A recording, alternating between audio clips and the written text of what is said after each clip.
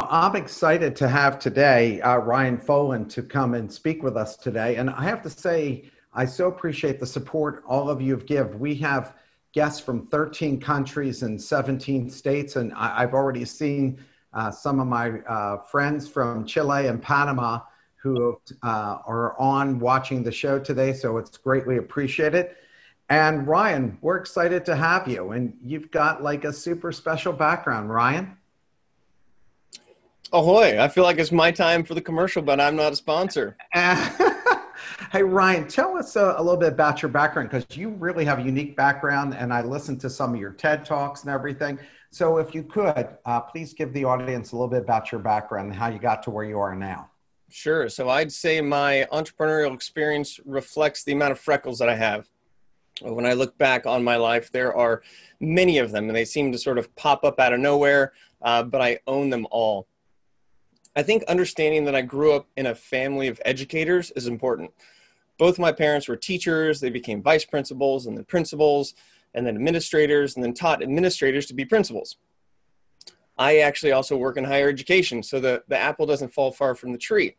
Now, how I got to higher education is an interesting story, because if you grow up with a family that are educators, you don't want to be an educator because that's kind of what you know. But my path led me there. A big part of being in a family of educators is that every summer you pick up and ship off to Catalina. So you see my sailboat here in the corner. If I'm not speaking or doing something, I'm trying to relax on a boat. Now, for college, I actually went to UCSB, and I ended up with 2 degrees, one in business economics and one in dramatic art. And where that's important is the intersection between the two, because I love business, but I think that no matter what you say, it also depends on how you say it. And when you can engage people and entertain them at the same time, I think the messages deliver a lot faster. So out of college, I thought that I'd be a great film and TV producer, but I found out real quick that it doesn't work as fast as you'd think so. So very eager to get myself out of the broke turnship that I got myself into, I jumped into the mortgage industry. And that was when things were popping. I made more money than I knew what to do with. And of course, I spent it all. I got arrogant. I went for my own broker's license because I was convinced I could make more money than I was making at the time. So I did that, and then I started my own brokerage, and then the market crashed. And it kind of is a precursor to a lot of my experience, which is rampant growth and then falling off of a cliff. And I really think that my expertise is derived from my experience. And though I just turned 40 2 weeks ago, I feel like I'm an old soul because I've fallen down quite a few times. What got me interested in higher education was taking what I learned through entrepreneurship and teaching it to younger entrepreneurs. And I had a chance to launch and start UCI's first ever undergraduate entrepreneurship center. And so that was a rapid fire of taking everything I'd learned and incorporating it into more of a learning environment. And throughout the entire time, I've built my own consulting and speaking business while in higher education. So I really feel like I have a public agency and a private agency grasp, which again allows me to have different feet in different pools to have a unique perspective. At a certain point when I thought I was getting fired from the university, because as an entrepreneurial program, we asked for more forgiveness than anything, and it ended up that I wasn't fired. I was actually promoted to oversee 25 programs on campus because what we were doing was working, because in a higher education environment, sometimes you do what has been done in the past. And so at this point, I realized that to protect myself, I needed to build a personal brand, but I didn't understand what that was. So like many people, I just searched and tried to find out the best way to build a brand. And so I write blogs, and I tried to speak, and I tried to do all the things that you're supposed to do, according to Google and experts. But I soon found out that I was doing the right things in the wrong order. And one of the biggest things that I wouldn't say forgot or neglected, but that I just wasn't comfortable with doing was getting comfortable being a bit vulnerable and showing the underbelly of the process. You know, if you do some research on branding, a lot of it is only show the good. And I started to realize that there were less chances for me to connect with people. And what I've learned now looking back is that people don't really care about your story of success. they care more about how they see themselves in your story. And so when I started to open up and when I started to share the challenges along the way of building my brand, that's when people started to connect with me. And that's when I started to build an actual following. So I had less than 200 people on all platforms at the time, about 5 or 6 years ago. Now I'm close to 375,000 followers across my platforms. I've written a book about this process and my learning lessons. And at the end of the day, on the back of the book, it basically says 2 words. It says, be human. And so I'm a big fan of simplicity and simply being you. And I think that comes through messaging, the content you create, and the digital footprint that you are creating with a bunch of digital breadcrumbs to hopefully lead people to a spot where they actually get to know you so that they have a choice of whether or not they want to like you. And ultimately, hopefully that creates trust, and trust creates loyalty. So right now I'm focused on spreading what I've learned through speaking, through writing, and really just being out there and being a voice, using my voice to participate in hard conversations that are happening right now, and not being afraid of putting myself out there. By the way, I saw somebody put on the chat, is today your birthday? No, 2 weeks ago was. But 2 weeks ago. Yeah, it was my 40th, right? Big 40, and I had this big bash party planned, of course, right? But due to the pandemic, the plans got scrapped. And so I actually came up with an interesting idea, and that was to create something I've always wanted to create it. And I actually did it. It was a 3-month pandemic project. Now, if you Google me or look me up, you're going to see stick figures everywhere. Stick figures are a big part of my brand. Funny backstory we can tie into later. But I've always had people asking me, can I get your stick figures on a mug or on a shirt or on some sort of product? And so I use the excuse of not having a birthday to be able to launch a stick figure store. So that was my big birthday present to myself and the world. But stickfigure.store, I'm starting by selling masks and mugs. So you're getting way more money through that than you would have gotten through birthday presents from your friends. Yes, but actually it's a passion project, and everything goes to charity, to 3 causes that I really believe in. One that supports underserved entrepreneurs, one that supports our oceans, and the other that does some great work with mental health. So it's exciting to see how stick figures actually resonate with people, because at the end of the day, it's just a bunch of circles and lines and dots, but there's something human about it. There's some sort of overarching understanding that we can all draw a stick figure, and messaging in that simple format just gets me excited. I have to tell you, what I liked about your book was the fact of people being vulnerable, because one of the questions I've been asking, and I've been interviewing people since I was 15, was, tell me what was the biggest catastrophe in your life? What was the biggest mistake you ever made? Because especially when you're interviewing, successful CEOs, they never like to talk about those things. But yet I find that's what humanizes people. And that's where we really relate. We never really relate to people on their successes. It's typically the failures that they go through. So let's talk about, why did you write this book? I wrote this book because the lessons learned in my life personally actually helped me to build an authentic brand, which is what I was after from the start. But as I started to build my brand, there was a disconnect between the image that I was putting out there and the person that I really was. And when there's a disconnect, there's anxiety, there's stress. If you think about how you act towards your close friends, or when you're around your parents, or when you're around your partner or your wife or your husband, or even your boss, like, you might start to notice that you have these different masks, these different faces that you sort of put on, and that can be real stressful. And so as soon as I started to find a bit more clarity in who I was and owning all of these failures, some big failures, by the way, that's when I started to get more comfortable in my own skin. And if I can help what I've gone through to let people know that sharing what has gone wrong is actually something that will help people connect to you, then we can all just be a little bit more human. We can all relate to each other a little bit better.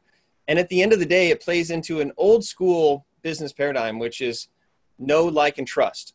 And I think that right now, the way people are building brands, or historically the way you think, is that you're showcasing your highlight reel.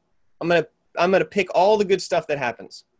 But in actuality, that's a high like reel, because all you're trying to do is get people to like you, and you're not really letting them get to know you.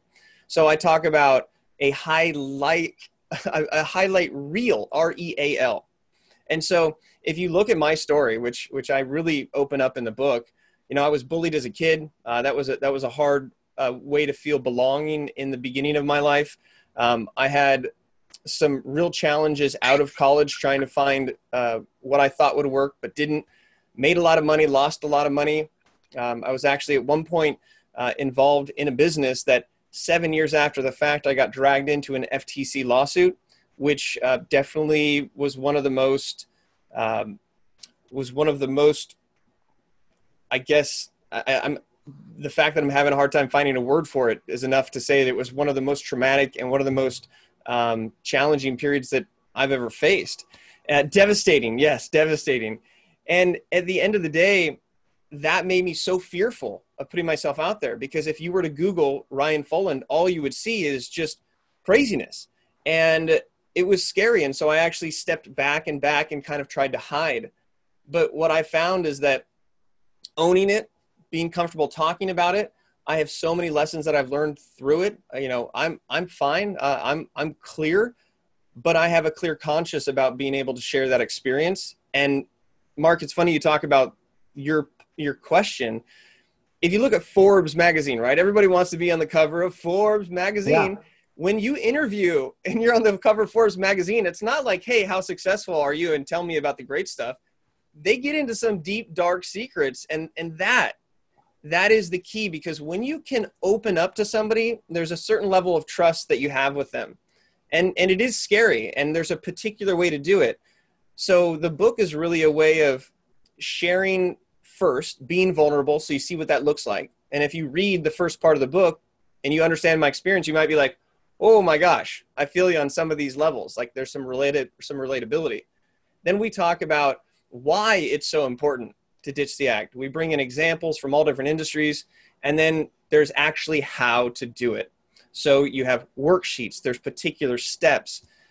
And I think that if we look at what we're doing, we might find that we're doing the right things in the wrong order. And that just becomes a problem when your sponsors are talking about leaking, and you'll just have your brand leak right out of you if you do things in an order that's not one that's proven to kind of work. So let's talk about some of the things, because I read through your entire book and I thought all the worksheets, all of it was really interesting and felt very helpful. Why is sharing your failures and weaknesses important? Because, a lot of times people are really afraid that if people see their weaknesses, whether it's relationships or on the job or your employees see it, then they'll think less of you. So you illustrate throughout the book why people become even more successful from that. So, and I think that's why Rocky, right? The series of Rocky movies, right? We see his flaws and we fall in love with the flaws as much. So talk about that. Yeah, I really think that it comes down to your own perception in your mind is maybe altered, because what happens to you is so personal. Here's a little thought experiment, and this is something we outline in the book, which ties into what we call the exposure resume. Think about something that you haven't shared with the world, right? Essentially your skeleton in the closet. And we all have one that's probably some closer than others in the back of our mind, or we've just pushed it and buried it away. If you think about just the act of sharing it, it's very intimidating. But if you think about how people will actually react, if you open up to them, imagine in a one-on-one situation, like how would they react? And when you start to go through that process, when you actually open up and share what's going wrong or what went wrong, usually the first thing that comes out from someone else is empathy, is actually understanding. It's not like they're just going to point a finger in your face and yell at you. Like if you look at your closest family and friends, when you share some stuff with them about things that are not going wrong, they usually just want to give you a hug, and they want to say it's going to be okay. And they want to share their own personal stories about how that was or wasn't relatable to them in their life. Speaking of ditching the act, I have some weed whacker going on. I'm going to close the door real time. And you know what? We've all had the weed whackers come and the gardeners appear when we're on a live event. So that, in fact, is an opportunity to show how, like, ditching the act, I don't think anybody judges me, but they all are like, oh gosh, he's in the hot seat and something's happening out around him.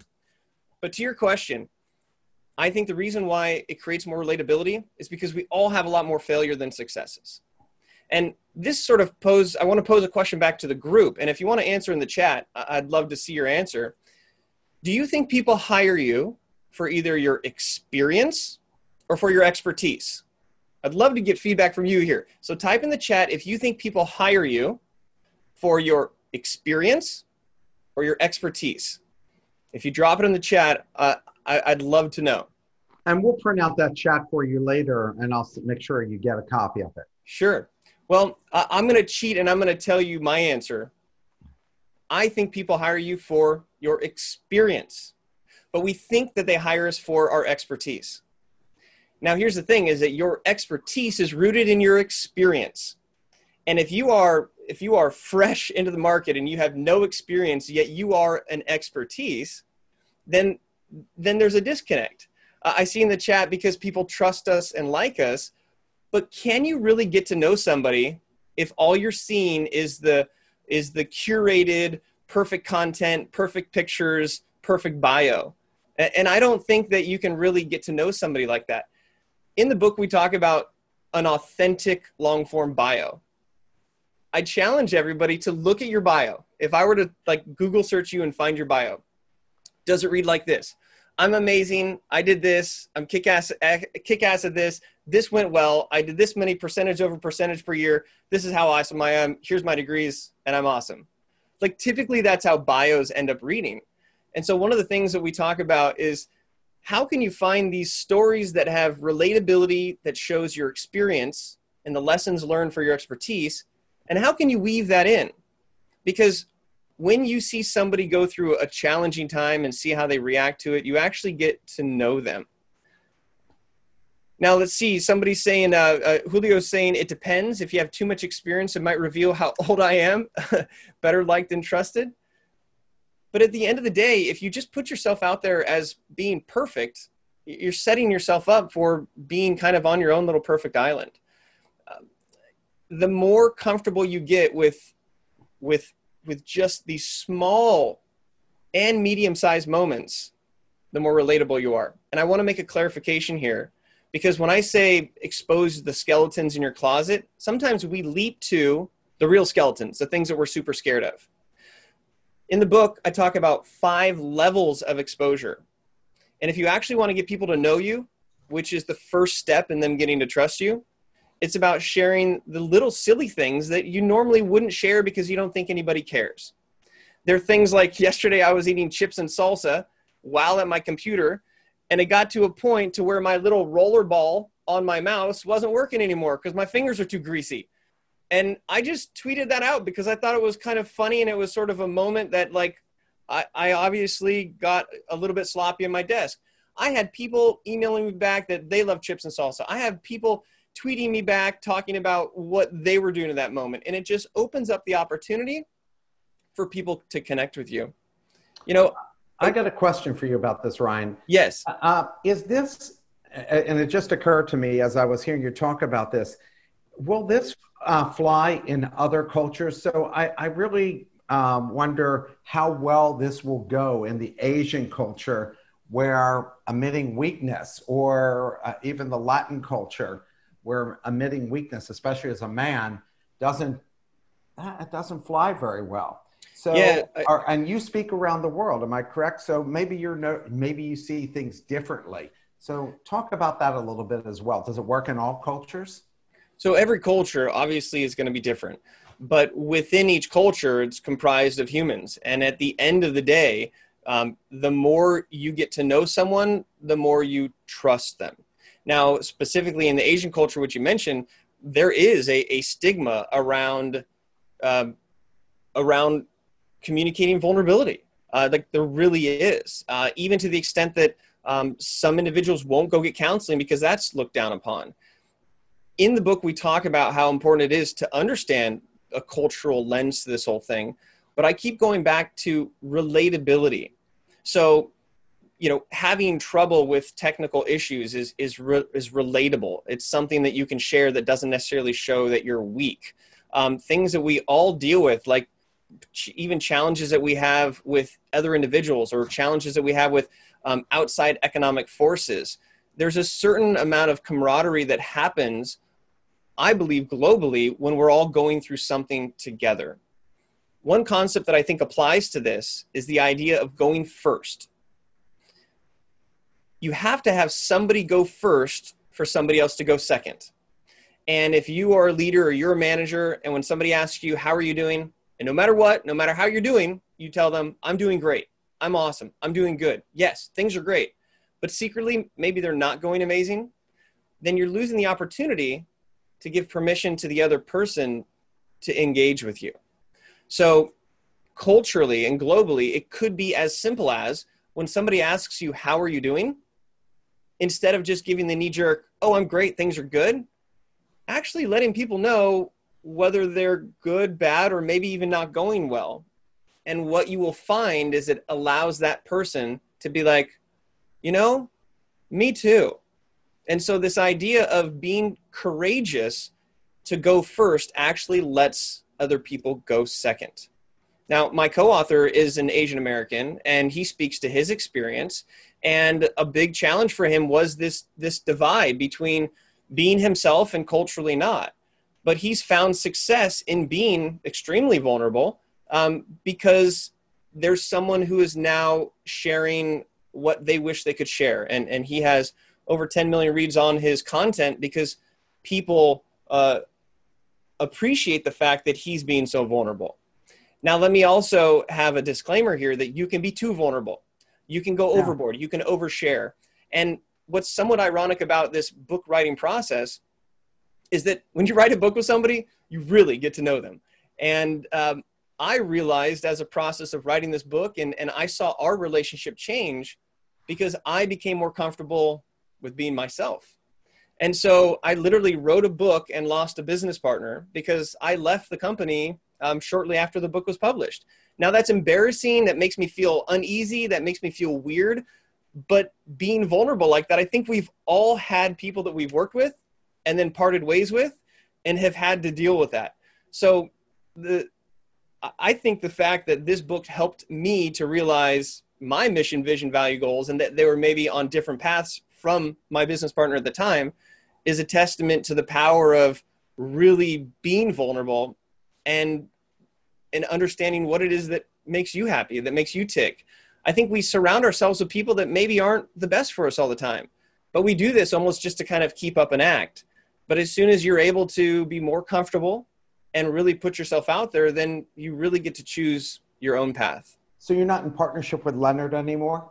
No, he's running Influence Tree. I left, I just walked away. I have the things that I'm really excited about doing, and they sort of parted ways with what he's doing. Well, now I'm hoping my girlfriend doesn't write a book like yours, so that way I end up one less girlfriend. So let's talk about, and you mentioned this, explain the exposure resume and the process you go through. So we all know what a resume is. It is putting all of the best things possible on that one sheet of paper to sort of wow someone.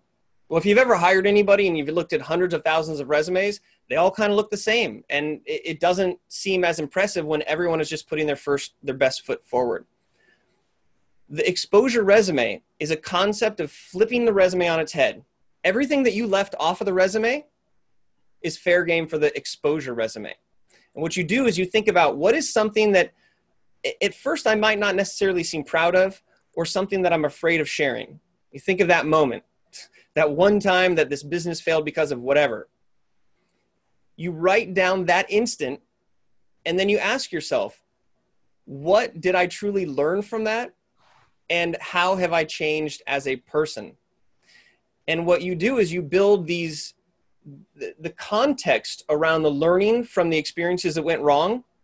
And then you stack those up into what we call your exposure bank, literally like a bank account of these different situations that you're not sure about sharing, but you've already teased out the lessons, the experience that it's given you, and how that adds to your expertise. So the exposure resume is literally finding all the things that went wrong and then teasing out the lessons and how they've made you who you are. And when you share something in context of learning and lessons, it helps to highlight your experience. I work in higher education, and an interesting example from a college grad. If you have two college graduates, one with straight A's the entire time, the other actually at one point got on academic probation, brought themselves up to C's, maybe graduated with a solid B average. Those two employees potentially have a lot different experience when it comes to the real world and resilience. So if you have somebody who's always done well and hasn't been challenged and has never almost failed a class, well, they might not be as experienced as a person that on paper doesn't look as successful, but is successful because they have that experience. And that's why first generation students and students from low income families, students that have to work through real challenges to get to where somebody else might get just because they've had a bit more privilege and maybe haven't been challenged as much. Those are two different individuals. And I think that the stronger of the two is somebody who's actually faced challenges. And if you hide those challenges and you only showcase the good stuff, then you're not giving people a chance to relate to that. Let's talk about, you mentioned sharing your vulnerabilities, which you've been talking about right now. How do you do that in a way that doesn't make you look weak or incompetent? I think that's what people are afraid of. They don't want to look incompetent. And, like, it's just like a first date. You're not going to tell the first date about all the bad things about yourself. You're waiting till they're sucked in, and then they find out that, you're insane. So right. But also, let me use that dating example. If you were completely a different person on the first date, and then it can go wrong very well. Or if your profile is like a photo of you from 10 years ago and they show up and it's like, this is true. Disconnect. Okay. Yeah. The way that you expose the things that have gone wrong to not look weak is to do it slowly and progressively. Okay. Now you might have like friends that you text with and friends that you have close communication with, not public communication, but like, oh my gosh, you wouldn't believe what happened to me today. Or like, I literally spilled coffee all over myself. Or I'm actually not doing well today. I'm super tired. I'm frustrated. I just need to walk away from the computer. Little tiny things that you might share to a good friend. If you gather the courage and the strength to start to share the little things, just these little ones, what you're going to find is somebody else is going to be like, oh my gosh, you wouldn't believe the other day I was working out and I realized that my shirt was inside out for the entire time. And it sort of becomes this like, oh, we're okay with sharing little things. And so we call those level 1 exposures. If you do something that is from bumping into a wall to washing your AirPods, which I have done, you wouldn't believe the engagement and camaraderie and connection that I build with people when I share with them that I washed my AirPods. Now, on one end, it might seem silly, but those people are rooting for me. And then after a few days in Rice, when they actually worked again and I shared it with everybody, everybody's like, oh my God, this is amazing. And so it's bringing people into the little small moments that make you human. And that's how people get to know you. And I truly feel like the people that follow me, you get to know me. And so part of my larger story are some of these big dramatic events. If you go to my bio on my website, ryan.online, and you look at my bio, I don't hold anything back. You can find it there. So it's about creating relatability through small moments of small vulnerability that allows people to get to know you so that they're not just turned off by, oh, this guy was investigated by the FTC. That's not the first thing that comes to mind. They know that there's more context behind it. And so again, there's strategy in how you release this.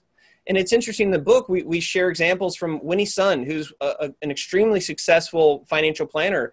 And in that industry, in finance, it's typically people are very buttoned up. And she's someone who is even of Asian American descent. And culturally, she's breaking those norms, but she's connecting with people. We talk about somebody who actually robbed a bank and went to jail. And after he got out of jail, he was literally like depressed, didn't know what to do with himself. Like, how can you come back from going to jail for robbing a bank? He actually ended up learning growth hacking and used his branding of the fact that like a bank, he used the branding of the bank robbery and his sort of willingness to share that to brand himself as somebody who's a great growth hacker. So again, I'm not saying go rob banks. I'm not saying go do things. Don't be the culture that's like, I can't wait to fail so that I can share it. That's not what I'm saying. I'm saying share the small things that happen along the way. Like imagine your entire life in stick figure format, from being a little kid all the way to like where you're an adult, stick figure format, right? These little sections of your life. I believe that what we tend to do is look at the most recent stick figure, or maybe 2 or 3 back from a couple years, where we're like latched on to that vision that we have of ourselves. And when it comes to a personal brand, I believe everyone already has a personal brand. You may have heard that before. If you don't think you have a brand, you're just not participating in the narrative. You're not putting digital breadcrumbs, and you're not using words and actions and telling stories that reinforce who you want to be. One of, I think, the most powerful exercises in our book is called the rapid reflection discovery process. Yeah. And it truly... And explain that. Yeah. So I believe a brand is not what you think your brand is. I'm sorry. But like, if you're like, I'm this is who I am. Okay. But that's not your brand. Now, if I talk to everybody that knows you and I say, hey, what is that person like? They're going to be like, oh my gosh, let me tell you about that person. Talk. Whatever that person says, that's not entirely you either. It's actually the intersection. Your brand is the intersection between what you want to be known for and what other people see you as.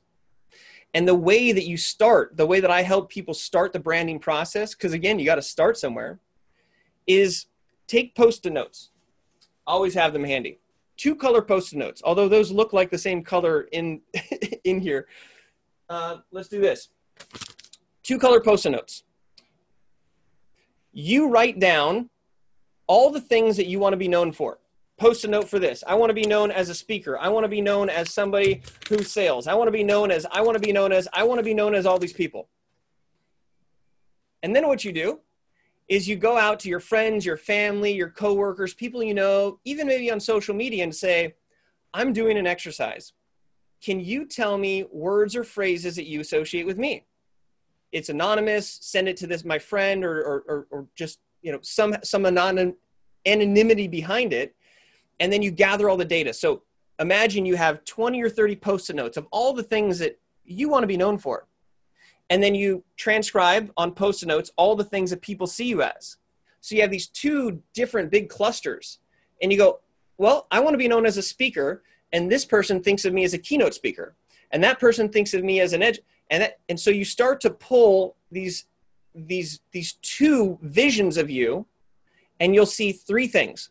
There's still going to be some outliers. There's people who think about you in a way that you don't want to be thought about. There's things that you want to be known for that nobody thinks about. And then in the middle, there are going to be things that people think about you, the way they describe you, the way they know you, and things that you want to be known for. And that intersection is what you can grab onto. So do you think people will be honest with you about this? If they're able to submit it anonymously, absolutely. And it's also a data. You don't want to do a data set of 1, right? You want to do a data set of a few. And when you get people to give you input, this is like, what do you see me as in the world based on what you see? And then you go, what do I want to be known as? You collect the data, you put them together into these different groups. It's easier to convince people of something that they already know than it is to convince them of something that you've just decided you're going to come up with. I'm now going to be a podcaster. But you don't have a podcast. Nobody knows of you yet. So building a brand is an evolution, but if you start at the intersection, it gives you a place to start. So let's talk about building a brand, because I think that's one of the primary reasons everybody wanted to come on and hear. And you've done a great job. And it wasn't like you're an overnight success, but it didn't really take you that long.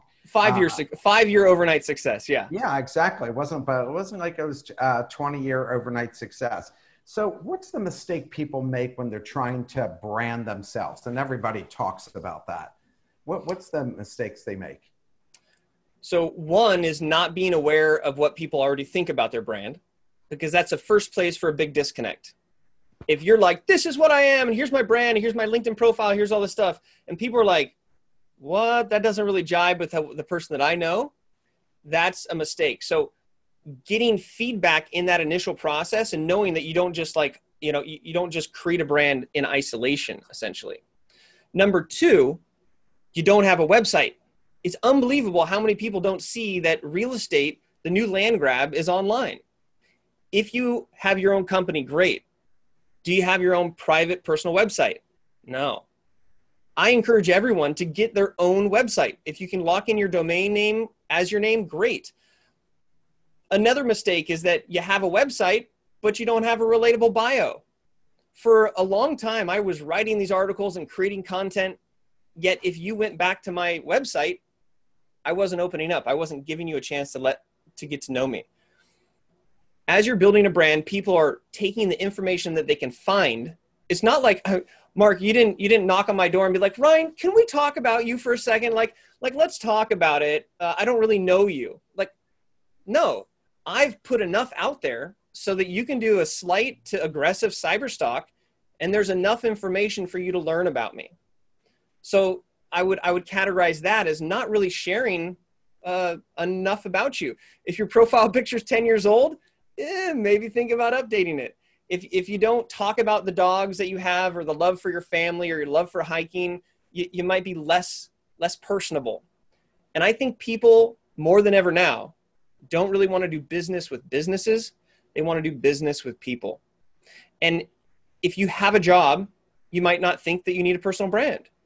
But a personal brand just means that you are taking a participatory role in what you want to be known for. And that can help you to accelerate within your own career. So let's recap the mistakes that people make. One is that they don't get feedback from their peers as they're starting to communicate what their brand is. Number two, they don't have a website of their own, or they don't have a bio that really reflects who they are. Now, quick note with the websites, it's hard to get a .com these days with your name. But there are things like .online. Like my website is ryan.online. Like there's enough opportunity. It's a market grab to grab a domain that works for you. So not reaching out to your peers, including them in the process, not having a website or some home base for people to find you and more information about you. And the third I would say is people get excited and then they create content and then they stop. Here's a question for the group. You don't have to type this in the chat because I don't want you to feel vulnerable, but you can if you want, and everybody will relate to you, okay? How many months has it been since you physically wrote a blog and published it? How many months has it been since you physically posted and published a blog? I ask people that question, and it's surprising because, okay, 2 months ago, a couple days ago, 492 months ago, it's all over the board. But the point I want to make is that if you're not creating content on a regular basis, then you're not building a brand. I've been drawing stick figures for 5 years, and people know me for stick figures because I've done it consistently. So if you're worried about building a brand and you're stuck on starting, evaluate yourself and where to start. Rapid reflection discovery process. If you're not sure what to do for a bio, the book has a really interesting template that can help you tease out stories from your life that are relatable. Get a website, get somewhere, some home foundation for you to do, and then create content consistently. Those are some of the mistakes that I think people make. They don't get feedback from other people on their brand. They don't have a home base for themselves. They're not opening themselves up, and they're not creating consistent content. How long did it take you to make 6 figures creating yourself as a brand? Well, I'd say in my 3rd year of building my brand, but that's kind of cheating because it also was tagged on to my employment at UCI. In my 4th and 5th year of speaking, that's when I started to gain significant traction. I was able to call $10,000, $20,000 keynotes, and that's where things took off for me. But that was a very challenging thing to get to. I branded myself as a speaker. I've got a World of Speakers podcast. I was, like really hit the pavement and grinded so that if you search for me, little digital breadcrumbs or digital freckles that you see, you can't help but realize this guy is a speaker. He's serious. And he's got that. Well, let's check him out. He's got that. So it really builds up. So I'd say definitely 3 to 4 years before my revenue off of my brand hit that 6 figures. We have a woman here that I had on, and she's from Philadelphia, named Jen Groover. And Jen was the International Speaker of the Year. She's not on the show today, but she's been as a guest of mine. She's written a couple of books. And she said it took her about 5 years, and now she's a keynote for Fortune 500s all the time. But I admire her because she kind of stuck with it. And she also talks about being your authentic self. And I wonder, you've been speaking so much. How do you manage to stay authentic? You know where you started and you know where you're going. Okay. I know my core brand at the heart. I know what that is. And I know where I want to go. And those two things alone have helped keep me on track. The fact that I'm speaking about authenticity helps me to be myself. I don't really second guess, and I've gotten more comfortable with sharing the process and the journey. And I think that right now there's an interesting digital switch and flip. Before, the conferences and these Fortune 500 companies, they would have the audience and they would look for the speakers. Maybe it's in a 5-star hotel. It's the environment. It's the exotic trip. It's this conference. But now things have flipped. And as a speaker, it's important that you have a platform where you can bring an audience, because that's what these event planners are looking for. So I think that it's constantly changing. But what doesn't change for me is the core message. And that's how I am able to stay authentic. Yeah, and you have great energy. So when you inventoried yourself, what were your greatest skills, and what were things that you were surprised that people said wasn't strengths of yours? Well, and I want to clarify, it's not necessarily strengths, but it's what they associate with me. Right. Yeah. And so one thing that I realized is that people didn't really associate me with my love for the ocean or sailing. And for me, like, that's a big part of my life. Like, I'm literally headed to Catalina tomorrow. And I realized that I wasn't really posting pictures or sharing my experiences around it or anything like that. And so what I started to do was incorporate sailing visually in conversation, in what I'm doing. And you do that enough, and then people start to recognize you for it. One of the challenging things that you're going to have is that, surprisingly, you might find a lot of connections. Well, people think I'm a speaker and I want to be a speaker. People think of me as high energy, and I'm kind of like a human firecracker. People think about this and me. The challenge comes in reducing them down to just 3 core things. I know everybody's good at math, but I'm going to reteach you how to count. 1, 2, 3, many. In Spanish, uno, dos, tres, mucho. In Korean, hana, dual, set. I forget how to say many in Korean. But the idea is that, Mark, if you're like, Ryan, tell me what you're all about. And I'm like, well, I like to sail. I like to do this. I like to speak. I like to do this. I like to do this. And then, like, you overwhelm people. Yeah. And so I think that it's okay to be all those things, but it's not okay to initially present yourself as all those things. So we challenge you to take all the feedback and say, like, what is something professionally that you want to own? What is something from a personality standpoint that you want to own? And what is something from a hobby standpoint, or something that's like makes you human? And so if you ask me what I'm all about, I could tell you that professionally, I'm a speaker. I could tell you that personality wise, I'm kind of outgoing and high energy. I drive off of that. And then for fun, if I'm not speaking, I'm sailing. And it's enough for you to start that relationship. And then if you want to find out more, I've left enough digital freckles for you to connect those dots. How often do you have your podcast? So I have 2 podcasts. One is The World of Speakers. We just hit 80 episodes, and it's actually sponsored by Speaker Hub, which is a platform where you can showcase yourself as a speaker. We typically do 1 to 2 per month. My 313 Challenge podcast, that is a weekly podcast, and it's a genesis off a radio show that I had for 3 years but we're on episode 46, 47 right now. So that's a weekly episode. But more than once a week, once a week is enough.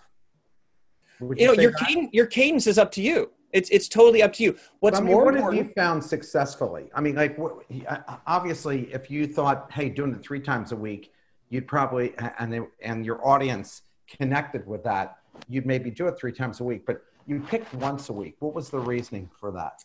Because it was manageable for me. So let me take a step back for just a second. When you look at creating content, there's a misnomer. Because people think that they need to be on all platforms. People think they need to make videos, but I also need a podcast. No, I need a blog. Maybe I can treat my Facebook page as a blog, like blah, blah, blah, blah, blah. I stop people and I say, what do you enjoy doing? Like, what do you physically like to do? Do you like to write? Do you like to be on videos? Do you like to edit videos? Do you like to make images? Like, do you like the sound of your voice? Because if you reverse engineer the content that you make based on what you enjoy doing, there's a good chance you'll continue to do it. So for me, this 313 method that I have, and you can Google that, it's a way to take what you say and what you are in 3 sentences, in 1 sentence, and ultimately 3 words. Because a part of your brand is being able to be brief, bright, and start the conversation. So I love interviewing people. And so a weekly for me is just like energizing. For the world of speakers, I also love it, but that's sponsored. And so I have to work with the sponsor in a cadence that works for them. I think it's more important that you're creating content that you enjoy. And I think it's most important that you're creating expectations for yourself that you can actually continue. I'd rather somebody do 1 podcast a month for an entire 5 years than try to jump into it and do like 1 or 2 or 3 every week. It comes down to you. This is your personal brand. Okay, you can do it, or you can hire somebody to do it for you. Those are the 2 options. So a lot of times shy people come up to me and will ask the question of, I really want to put myself out there, but I'm kind of afraid to go. What's your advice to people who are shy? They have a lot to offer and they want to offer it, but they're really afraid to take that leap. What do you tell them? 2 words: start small. That's it. Now, what's really cool is in the book, we know that we were going to get people who are introverted, who are shy, who are naturally not going to want to put themselves out there. We actually have given ample examples. That sounds nice. Ample examples of actual word for word things that are level 1 exposures. Things that you can physically say that resonate with you that you can sort of throw out there. Because here's what happens. When you take a small step and you admit that you spilt your coffee, and then other people reply that they just did the same thing and that it's going to be okay, and then they give you cleaning advice and then other tips, and then somebody DMs you later with some sort of special solution that they made at home, or you talk about how your tomatoes are dying, and then you get all kinds of help and support from all these gardeners on Twitter, and now you have a garden that produces fruit or vegetables. But the idea is, once you get you cannot convince an introverted person to go out there and share their weaknesses and think it's going to be okay. But you can maybe encourage them just to try it a little bit, just a little small one, something it's not going to make you look stupid. This is just a human element. And then the feedback that they get from it, they're going to be like, oh my gosh. And then they might try it again. And they might try level 2 exposure, and then a level 3, and maybe eventually level 4. Level 5 is what not to share. Let me give you a personal example. I did 3 consecutive speaking gigs in 3 different cities, and that's gnarly with flights and everything like that. And I was actually texting Leonard, my business partner at the time, and I said, I am exhausted. I don't know why I do this. Like, it was exciting, but I feel miserable. And he replied, you need to tweet that out. Like, this was just something to a friend that I was texting, and he said, you need to tweet that out. Watch what happens. So I tweeted that out. I'm exhausted after 3 flights and 3 days in 3 cities. I'm not sure how to recharge. That single tweet blew up because now everybody had a chance to contribute. I got all kinds of lotions and potions and suggestions and video people to follow and all these different things. It gave them a chance to contribute. Don't forget that when you are, let's use the word vulnerable, but I'm putting air quotes because let's say that you're asking for a little bit of help. I'm stressed out. what are some ways that you deal with stress? I wish I had a good song to listen to right now to get me motivated. What motivates you? When you let your audience interact with you, they're able to drive value to you. And if your brand is just a one-sided relationship and all you're doing is just like giving, but you're never allowing people to help you out, then you're missing that relationship key to it. So don't think of it as much as like being vulnerable and like putting yourself out there, as much as like being brave enough to ask for help. And the other day I was exhausted and I was like, something similar, but I'm like, it's past 3 o'clock and I'm debating whether or not I need another coffee. And just everybody chirped in with their comments. So it's these low-level things that just proves to you that people are there to communicate. And here's another thing. If you're tweeting out, I'm on a podcast, you'll probably get 0 response. If you tweet out a thought leadership piece that you posted on LinkedIn, people will be like, they're just going to skip over it. You have to find a balance between personal sharing and professional sharing. And most people are like this, all professional all the time. But if you're all professional all the time, then it's like, why would I engage with you? Like there's nothing for me to contribute. But as soon as you let down your guard a little bit or ask for questions or ask for some feedback, everybody's excited to jump in and there's like an actual call to action for them to get involved. So a lot of people don't see traction as far as people liking. I have a concept called the invisible like. People like your content, but they're not going to tell you because they don't want to put themselves out there. The invisible like are people that see your posts, know who you are, but they're just intimidated to get engaged. I called out people on LinkedIn. I'm like, there was somebody who said, I'm not getting any traction on my post, blah, blah, blah, blah, blah. And I replied like a friendly blast. And I'm like, stop worrying about everybody else. Like focus on what you're doing because people will see that over time. And the worst thing you could do is stop creating content. That person ended up privately messaging me and said, you're so right. I've literally been following your stick figures for the last 3 years, and I've always been afraid to click like. He's from the Czech Republic. We continued the conversation. He almost landed me 2 different gigs in the Czech Republic. He ended up flying over to San Francisco when I was racing sailboats in San Francisco. I took him sailing in the bay. We're now good friends, all because I got him to admit that he was invisibly liking my stuff. But if I would have not continued to post because nobody liked it, then no one would eventually see it. A lot of building a brand is just forging your own path. And don't worry so much. Worry in 5 years if you're still sharing the same consistent message. You know, that brings me up to something you mentioned in your book. You mentioned not modeling oneself after someone who is 5 to 15 years into the journey. What do you mean by that? And who should someone model themselves after? Great question. If you are, say, an entrepreneur and you want to be known as like somebody who's hustling and who's really making things happen, is prime for investment and your ideas are going to be great. And you're like, you know what? I want to be like Gary Vee. Maybe not as foul mouth, but I want to be like Gary Vee. Gary Vee's everywhere. Everybody loves Gary Vee. Gary Vee's speaking all over the world. Oh man, I don't have as many followers as Gary Vee. I can't produce videos like Gary Vee. And you set yourself up for this disappointment. Gary Vee was one of the first adopters on YouTube talking about wine every day for 5 years. Like you can't compete with that. Like you can't turn back time. There's no comparison. So if you have someone in your industry and you're like, oh, look at what they're doing. Look at all the likes and response that they have on their LinkedIn. Man. And then you start to have this self-negative talk and it'll end up you not hitting the publish button. It'll be another 497 months until you post. Here's what you can do. Find 3 individuals that have brands that you respect, that you like their message, you like how they portray themselves, you like the content that they have. So for me, for example, Tim Ferriss. I love Tim Ferriss. Tony Robbins. Tony Robbins got me starting with stick figures in the first place.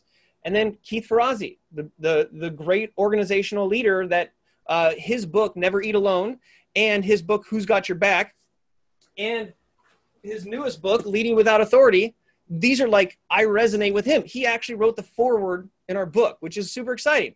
But I think that happened because I put out the fact that I liked his material originally.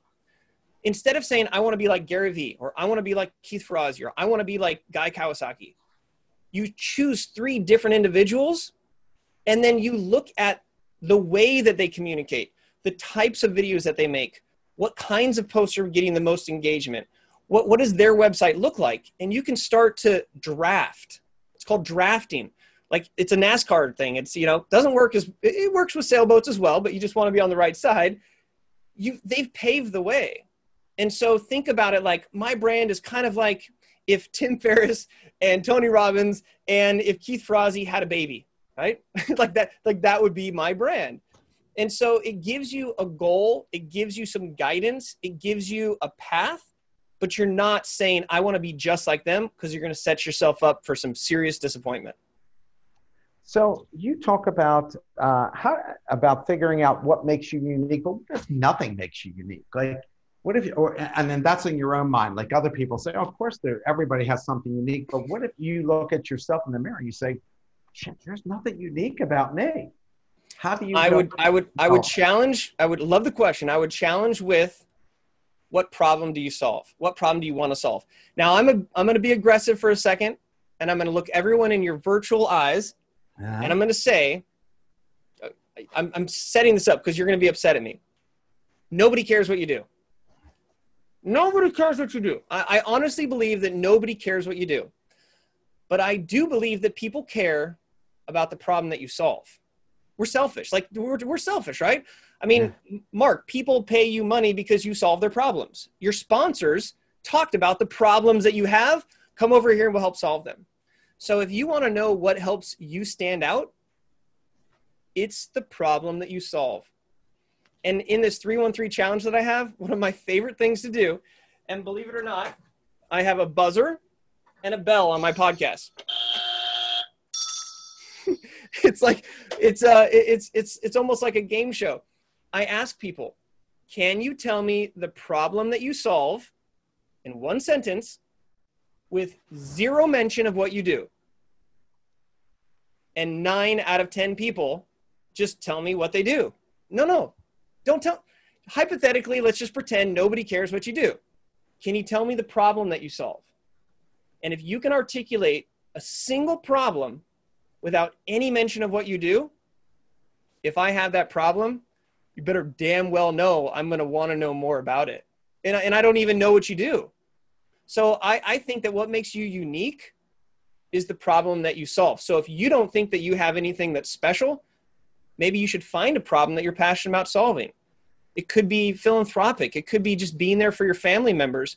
But I think our personalities tend to want to solve problems. But it's when we focus on one problem and solve it really well, that's when you get known for something. That's when you come top of mind. I agree with you 100%. And I think that's a good way to end the show. I thank you so much for spending time with all of us and sharing information about your book and what you've learned along the way.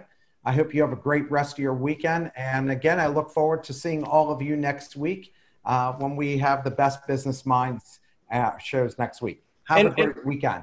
And Mark, do you mind if I just wrap it up? Yeah, sure.